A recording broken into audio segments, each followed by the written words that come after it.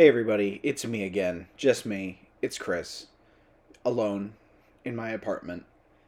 Uh recording this little intro for all of you. Um Relax. It's not another solo episode. Uh I don't know why I don't know why I've created this narrative in which people don't like the solo episodes. The solo episodes have all been pretty well received and have done well. Um but that's not what this is. This is not. We're not doing a solo episode. Will is Will's still on vacation, and I am swamped with work this week. Like three different deadlines, all piled on top of each other. Um, so we're taking a break this week. We're taking the week off to relax, refuel, and indulge in some self care. Which in my case means more than likely failing to get the next chapter of Revelator out on time. Um, so speaking of which, instead of an episode this week, you're gonna get chapter 3 of Revelator. It's been out on Patreon for a little bit now, but this is, I figured this is good, this is good as like a little backup thing that I can do. If we don't have a backup episode, I can put out an old chapter of Revelator for all of you. Um, so yeah, that's what this is. For those of you who don't know, because I feel like I feel like I haven't ever actually explained it. Revelator is like this. It's this sort of one chapter a month audiobook that we're doing on the Patreon, which I don't know. It's sort of. God, I gotta figure out a fucking tagline for this thing. It's like what if all the stuff we say on the podcast wasn't funny and was instead written very pretentiously instead and took itself way too seriously. That's kind of what Revelator is. Yeah, it's an incredibly off-brand audiobook that is like the podcast, vaguely apocalypse themed, and it's pretty good. People have told me that they like it, and the first two chapters, if you scroll back in the feed a little bit, you'll find those. I released those for free when we started this thing. So you can go back and listen to those if you haven't yet, and then yeah, here's chapter 3. Good God, I've been talking for almost 3 minutes. Okay. Yeah, here it is. Here's chapter 3. We'll be back next week.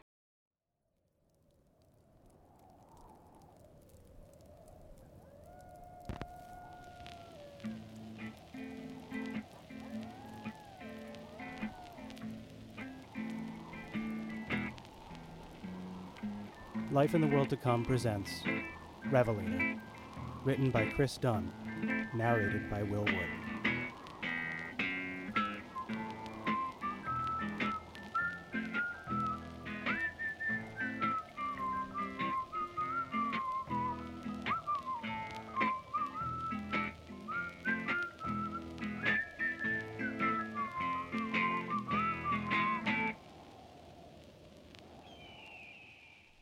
Chapter 3. The kids are all right. Okay, get ready. 1, 2, 3, push! Scout's voice comes in as it always does. The words are quick, their pitch a little higher than you'd expect, but with an undeniable authority about them. Every syllable hitting like a punch to the solar plexus, his suburban Jersey accent coated in pointed specificity. Scout is neither the smartest nor most eloquent person you'll ever meet, but the boy has an uncanny way of making you feel like he is. An intense, wild-eyed charisma that would have lent itself well to authoritarianism if there had been more people around to observe it. There weren't, though. Sammy is the only one left, and a lifetime of exposure has left her with something of a tolerance to her brother's magic. But she isn't immune. She hooks her fingers hard into the front bumper of the rust-pocked Nissan NV and pulls with everything she has. 30 or so seconds of straining and grunting pass before her hand slips, her palm slicing across a jagged piece of metal as she falls backwards onto her ass. She sits in the dry dirt, watching that thin red line form between her ring finger and thumb, then thicken, beginning to ooze, flowing down over her wrist. Wordlessly, she rips off one of her sleeves, wrapping it around the wound, tying it tight with her teeth. Little by little, she is running out of shirt. "Yo, Sammy, you still pulling?" Scout croaks from behind the van. "I'm busting my ass over here." Sammy considers informing her brother of her latest injury, but doesn't. The way he's been acting lately, she suspects that he'll resent her for it. Scout has been quick to frustration over the past month or so. She's starting to get the impression that he feels like she is slowing him down. Irregardless of the fact that the van, as far as she is concerned, belongs to her, and that his last few months, years, weeks, days, it's hard to tell, or so of travel had essentially been one huge free ride. "Yeah, no, it's not moving, Scout," Sammy replies as she pulls herself to her feet, catching her breath. "You remembered to put it in neutral, right?" A pause. "Yes, Sammy, I remembered to put it in neutral. I'm not a fucking idiot." It's a short pause, quick enough that anyone else would have missed it, but Sammy speaks Scout fluently enough to translate its meaning. "No, Sammy, I did not remember to put the van in neutral. I am, in fact, a fucking idiot. Don't you dare call me out on this, or I will sulk for the next month and a half." Sammy is 16 minutes older than Scout and about 4 inches taller. Scout is barely pushing 5'5", but he holds himself in a way where people rarely notice. Those who do and say something are usually treated to approximately 15 minutes of Scout's caustic wit, and they tend not to bring it up a second time. Out of Scout's many magic tricks, this one is likely his most powerful. Any fault you can find in him, he can find a worse one in you. Not fun to be on the receiving end of, but kind of incredible to watch from the outside. Approaching beautiful, even. He can turn toxicity into poetry when he wants to.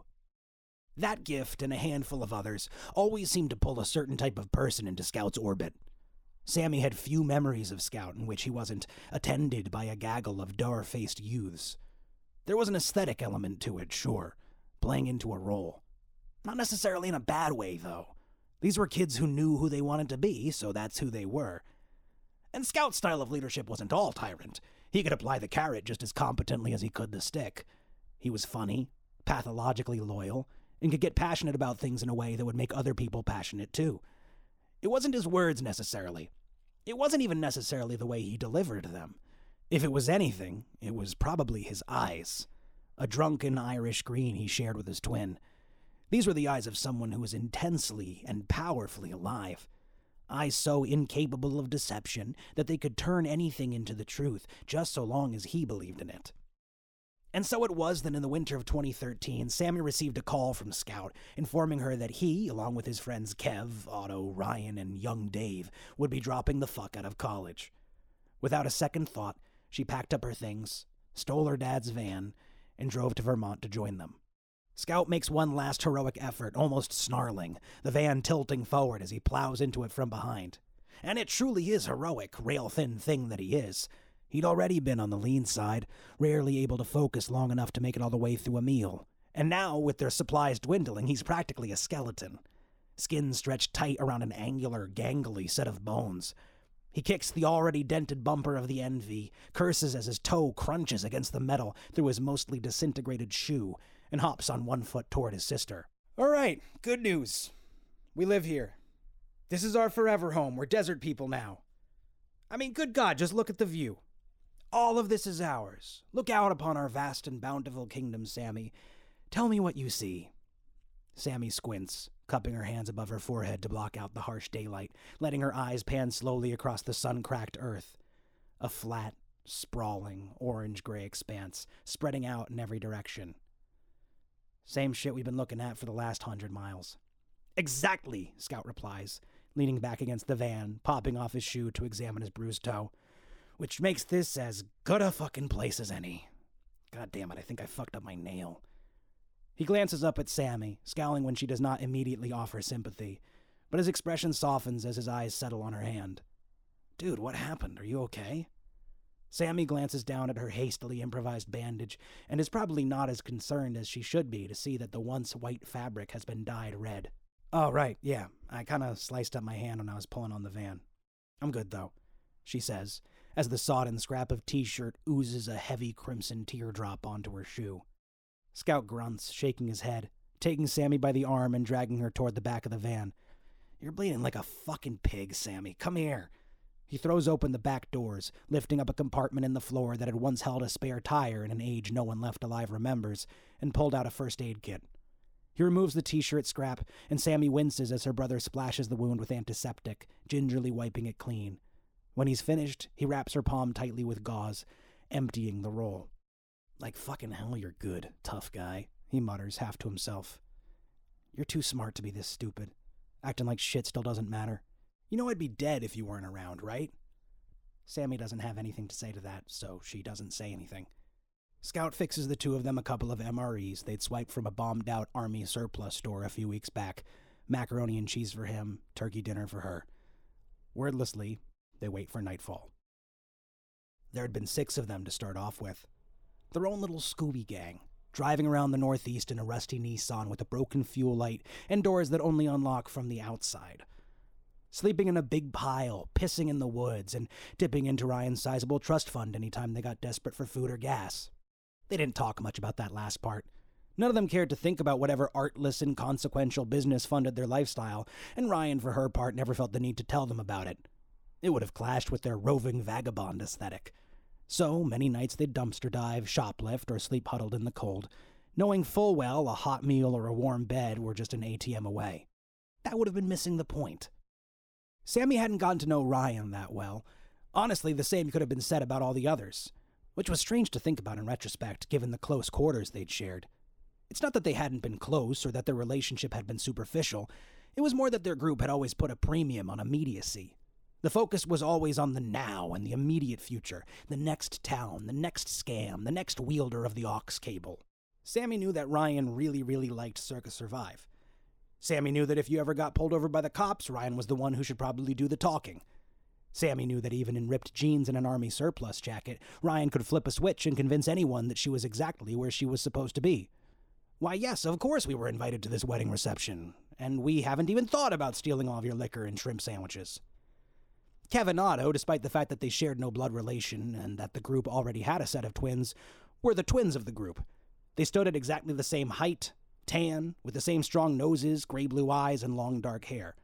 Born on opposite ends of the country, to parents with entirely different ethnic backgrounds, they'd latched onto each other early on, at first because it seemed like the natural thing to do, but they'd both been happy to find that their similarities were more than just skin deep. Alone, they were fun, if a little bit dense, but together, they added up to a surprisingly competent individual. They'd always been engaged in some project, 4 hands working under a single mind, never judging, never in conflict, each of them filling the gaps in the other to build out something greater than the two. They had never once disagreed, and this gave them an unusual amount of power within the group, a semi-autonomous nation living within the territory of Scout's empire. They also fucked sometimes, and while nobody said anything about it, everyone thought it was kind of creepy when they did. Young Dave was the group's 6'8", 270-pound baby. He'd been a freshman during the group's formation, while everyone else had been juniors. A lumbering wall of untrained, natural-born Wisconsin muscle, sporting a face that was still struggling to grow its first beard.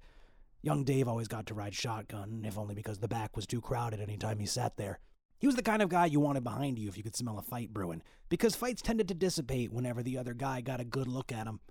All for the best, as young Dave was not particularly fond of fights.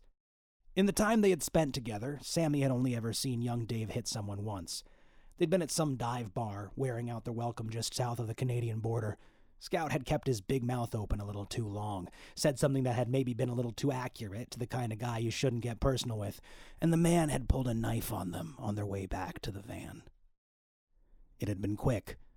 A firm, unglamorous backhand across the man's face, but the impact had hit him like a truck.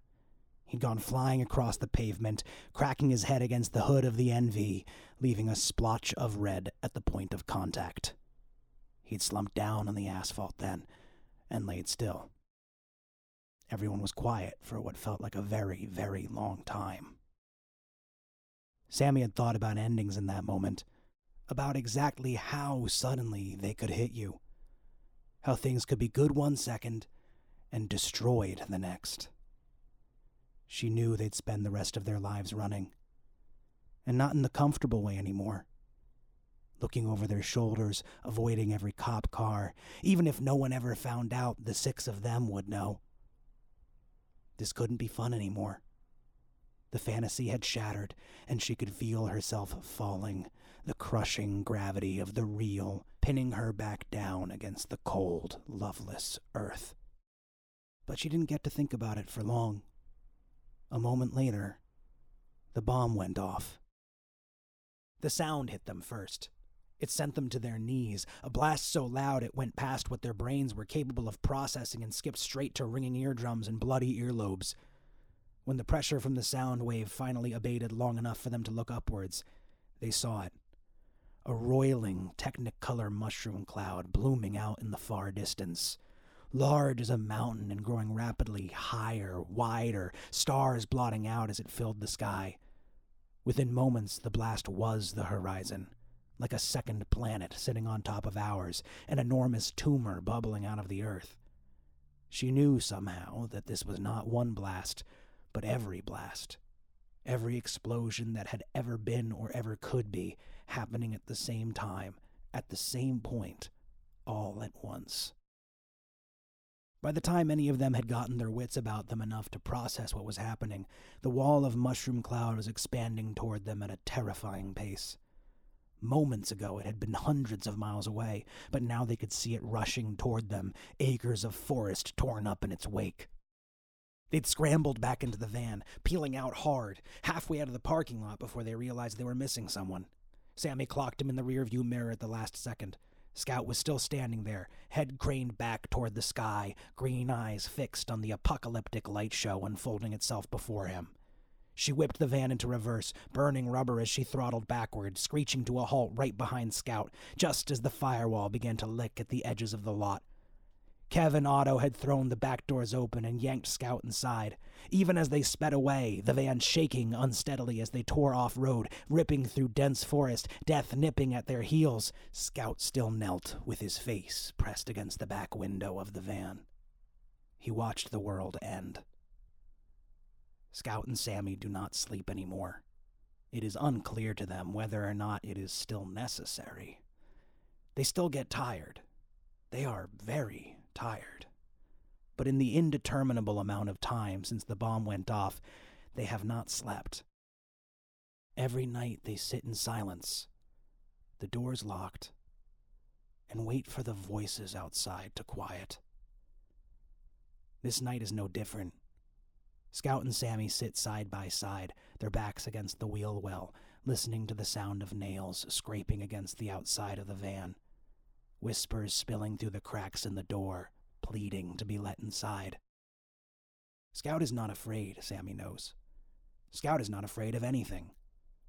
But not because he is brave, because he is stubborn. The fear is in him, scratching at the door, but he refuses to let it through. He is not afraid because he does not allow himself the option. Sammy reaches out, laying her bandaged hand atop of Scout's. He shatters. He crumples in on himself, burying his head between his legs, and begins to shake. What is this? What the fuck is this? What the fuck is happening, Sammy? What the fuck? What the fuck? What the fuck? What the fuck? His words trail off into quiet, unsteady sobs. She curls an arm around him, pulling his head onto her shoulder. I'm so fucking tired, he whispers. I'm so tired, I just want to sleep. I know, she replies. Me too. They close their eyes. Sleep never comes. They had lost Kev early on. He and Otto had taken to the apocalypse in a bizarrely positive way at first. Together, they'd moved straight past fear and into a strange, morbid fascination. Nothing in the new world made any sense, but the two of them could find patterns in the strangeness. In those early days, their easygoing, pragmatic outlook had been the only thing holding the gang together.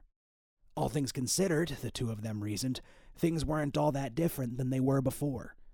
They'd just been playing on easy mode, and the difficulty had been ratcheted up to extra hard. Extra hard mode included, among other things, blistering hot days, bone-chilling nights, roving gangs of men with guns and deadly radiation, strange mutated creatures, acute dyschronometria, and sleeplessness, and whispers, and scratching at the door. In some ways, though, things were actually easier. If you wanted to walk out of a 7-Eleven with all the cigarettes, no one was going to stop you. Not unless they wanted them more and were carrying a bigger stick. Lucky for all of them, young Dave was a pretty big stick. It had been a bad situation, no one had any argument there, but they were making the best of it, until they lost Kev. They had split up to scavenge food. Kev didn't make it back before sundown. Just barely, but that had been enough. The 5 of them had sat inside the van, young Dave holding Otto back as they watched Kev sprint toward them just as the sun was dipping down over the horizon. Darkness covered the wasteland, and all that remained of Kev were his screams. There wasn't any use pretending after that. No matter how brightly Scout's eyes sparkled, none of them could trick themselves into thinking any of this was still fun. It was all the same to Scout. He wouldn't have tried to convince them anyway. Ever since the bomb, he'd been lesser. The fire in his eyes still burned, but what had once been a raging inferno was now an ember. About 2 weeks after Kev died, or about as close to that as any of them could figure, it was Otto's turn. Just as the sun had begun to set, he had swiped the keys to the van, stepped outside, and locked the door behind him. They had watched from within, horrified and helpless, trapped. He stood, staring into the sun, gaze fixed on it as it disappeared beneath the horizon. He hadn't screamed. In the morning, he was gone. It was impossible to say how long they spent locked in the van. Days at least, maybe weeks. Long enough that they should have died of thirst, but they didn't. No, the earth seemed to tell them. You don't get off that easy. Except sometimes maybe you do. Ryan died trying to jimmy open the back door with an old pocket knife. It had slipped from her hand and had cut open her bare foot. The infection killed her a week later. Young Dave had held her in his arms for a time. Time isn't what it used to be these days. Not those 3, at least. That moment could have lasted a day or a second or 100 years. It was all the same to them. When the moment passed, young Dave made his way to the back of the van, grunted and kicked the door open. They'd buried her with considerable effort. The ground was hard and dry, and sunset had been dangerously close by the time they'd finished. The next day, young Dave thanked Sammy and Scout for everything. What everything was exactly, Sammy wasn't sure, and set off on his own. Scout had been too proud to stop him. All at once, or perhaps over a very long time, it was just Scout and Sammy again. Things were harder than they'd ever been. The days were long, and the nights were longer. The van rarely worked, even when they could manage to find gas. But they still had each other, and that was enough. Just barely enough. When the sun begins to shine in through the blinds on the side window, Sammy opens her eyes. It's the closest she still gets to feel waking up. The back doors are already open, and Scout is sitting in the dirt with the camping stove, frying up some bacon. A smile teases at the corners of Sammy's mouth as the smell drifts up into her nose. For a single blessed second, she is able to pretend again. Any moment now, she'll hear young Dave cracking up at some joke Kev and Otto are telling. Ryan will poke her in the side and tease her about how badly she needs a shower. Scout will bring them bacon, and half of it will be burnt, and it will be perfect. She hopes that second will last for years, as seconds sometimes choose to these days. It does not. So with some effort, she pulls herself to the back of the van, swinging her legs over the side. "I thought we ran out of bacon," she says, watching as he flips a strip over, a little too crispy, just the way she likes it. "This is the last of it," he replies. "What, not going to save it for a special occasion?" "We're having bacon. That's the special occasion. I'm starting to think maybe we just have to make those up for ourselves. I don't see any of them coming our way otherwise." He glances up at her, eyes moving toward her hand. "How's the, Jesus, Sammy, no, don't fuck with it," he snaps as she peeks under the bandage. "I mean, it still looks kind of fucked up, but I've had worse probably." And she had. Before the bomb, even. She'd always been accident-prone, and not in a cute, fun way. She also had a remarkably high pain tolerance, and it was anyone's guess which of those qualities was the result of the other. There's a small moment of silence while they listen to the bacon sizzle. One of those long, small moments. Sammy has the presence of mind to cut it off. "So what are we doing about gas?" I feel like we're far enough into the middle of fuck knows where that even if we could find a gas station, it'd be a bitch to find our way back. Scout doesn't look up. He peels a strip of bacon off the pan, laying it down atop their only plate. I told you. We're staying here. Another small moment passes. Actually small this time. Sammy laughs quietly. Yeah, okay. What are we going to do, start a farm? She swings her foot, letting the toe of her shoe scrape against the dry, dusty earth. We have bacon. He lifts another strip out of the pan. A long silence now. Exactly as long as it feels like. For that moment alone, time moves as it should. Yeah, Sammy replies, slowly, carefully. Like 4 strips of bacon. Scout watches the pan in silence, smoke beginning to rise as one of the strips starts to burn around its edges. Scout, we won't starve. No, yeah, we definitely will. We haven't yet. Okay, but we almost did a bunch of times. We didn't, though. Scout, please don't get weird on me. I need you to not be weird. Scout turns his head to face her, eyes for the first time expressionless. Too late. I'm weird. I'm weird, you're weird, all this shit's fucking weird. Weird is how it works now, I guess. How long were we locked in the van? Huh? After Otto left. How long were we locked in the van? Sammy takes some time to think. I don't know, a couple days? 2 years. An infinite pause. Huh? 649 sunrises. I counted them. And we weren't even halfway through by the time we lost Ryan. Sammy doesn't know how to respond. Scout has always been the fun type of crazy, but now he is scaring her. He offers her a slice of bacon, and because she does not know how to respond, she takes it. She holds it gingerly with one hand, the other clutching the edge of the van, hard enough that she can feel her wound reopening. We're not going to starve, Sammy. We're not going to die. We don't get to rest, because I don't deserve to. We're in hell, he says matter-of-factly. Obviously. That night at the border when the bomb went off. That guy killed us. I'm in hell for I don't know, fucking poserism? For fucking shoplifting or whatever, and he turns back to the van, watching as a blackened hunk of pig fat curls in on itself, acrid smoke raising up into the orange sky. And I brought you all with me. Sammy slides herself off the edge of the van and makes her way over to where Scout is crouching. She puts a hand on his shoulder. Here's what we're going to do, she says softly. I'm going to take a shovel, and I'm going to head out in a direction. Every 50 paces, I'm going to dig a line in the dirt. Eventually, I'll find gas or something, and I'll use that to make my way back, okay?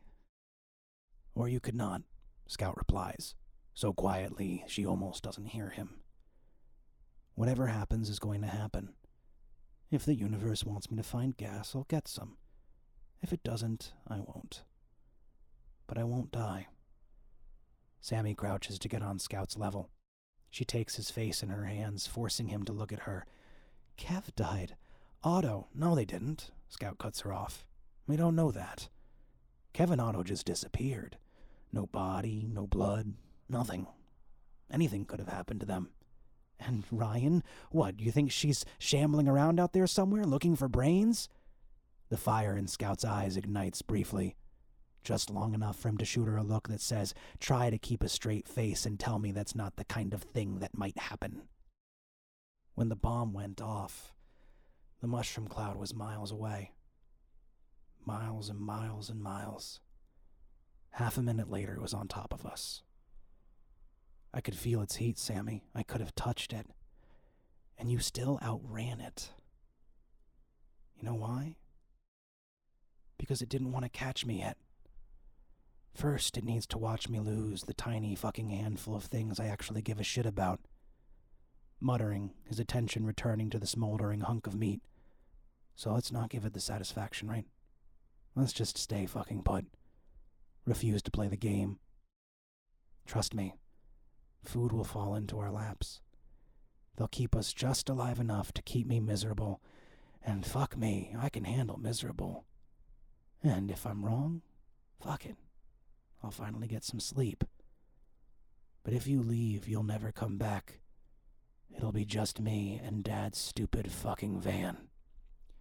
Sammy smacks him across the face. She instantly wishes she hadn't used the hand with the gash in it. She winces for a second, then grabs her brother by the collar. I don't know if this idea has ever entered your myopic fucking brain, but I'm gonna blow your mind right now. That planet-sized psychedelic mushroom cloud that blew the fucking Earth up? Yeah, I don't think that was about you. You're the only person I've ever met who could turn getting chased through the desert by monsters into an exercise in narcissism. The takeaway from this should not be that you're some kind of fucked up reverse Jesus. The takeaway is that the world does not give a shit about us. The only pattern here is the lack of one. That's what makes it all so fucked up. But you're right about one thing. We're not going to starve. Not because of some cosmic comeuppance you're receiving, but because we've got a couple of good-ass fucking heads on our shoulders and we know how to take care of ourselves. She pulls herself up to her feet, dragging out a shovel from under one of the seats. And it's my stupid fucking van. For the second time that day, time moves at 1 second per second. Scout takes that as a sign. He pulls himself up, nods, and takes the shovel from Sammy. He walks out a few paces, then tosses it high in the air, watching as it clatters to the ground. He picks it back up and begins to walk in the direction it was pointing. Sammy catches up quickly. They mark their path as they go.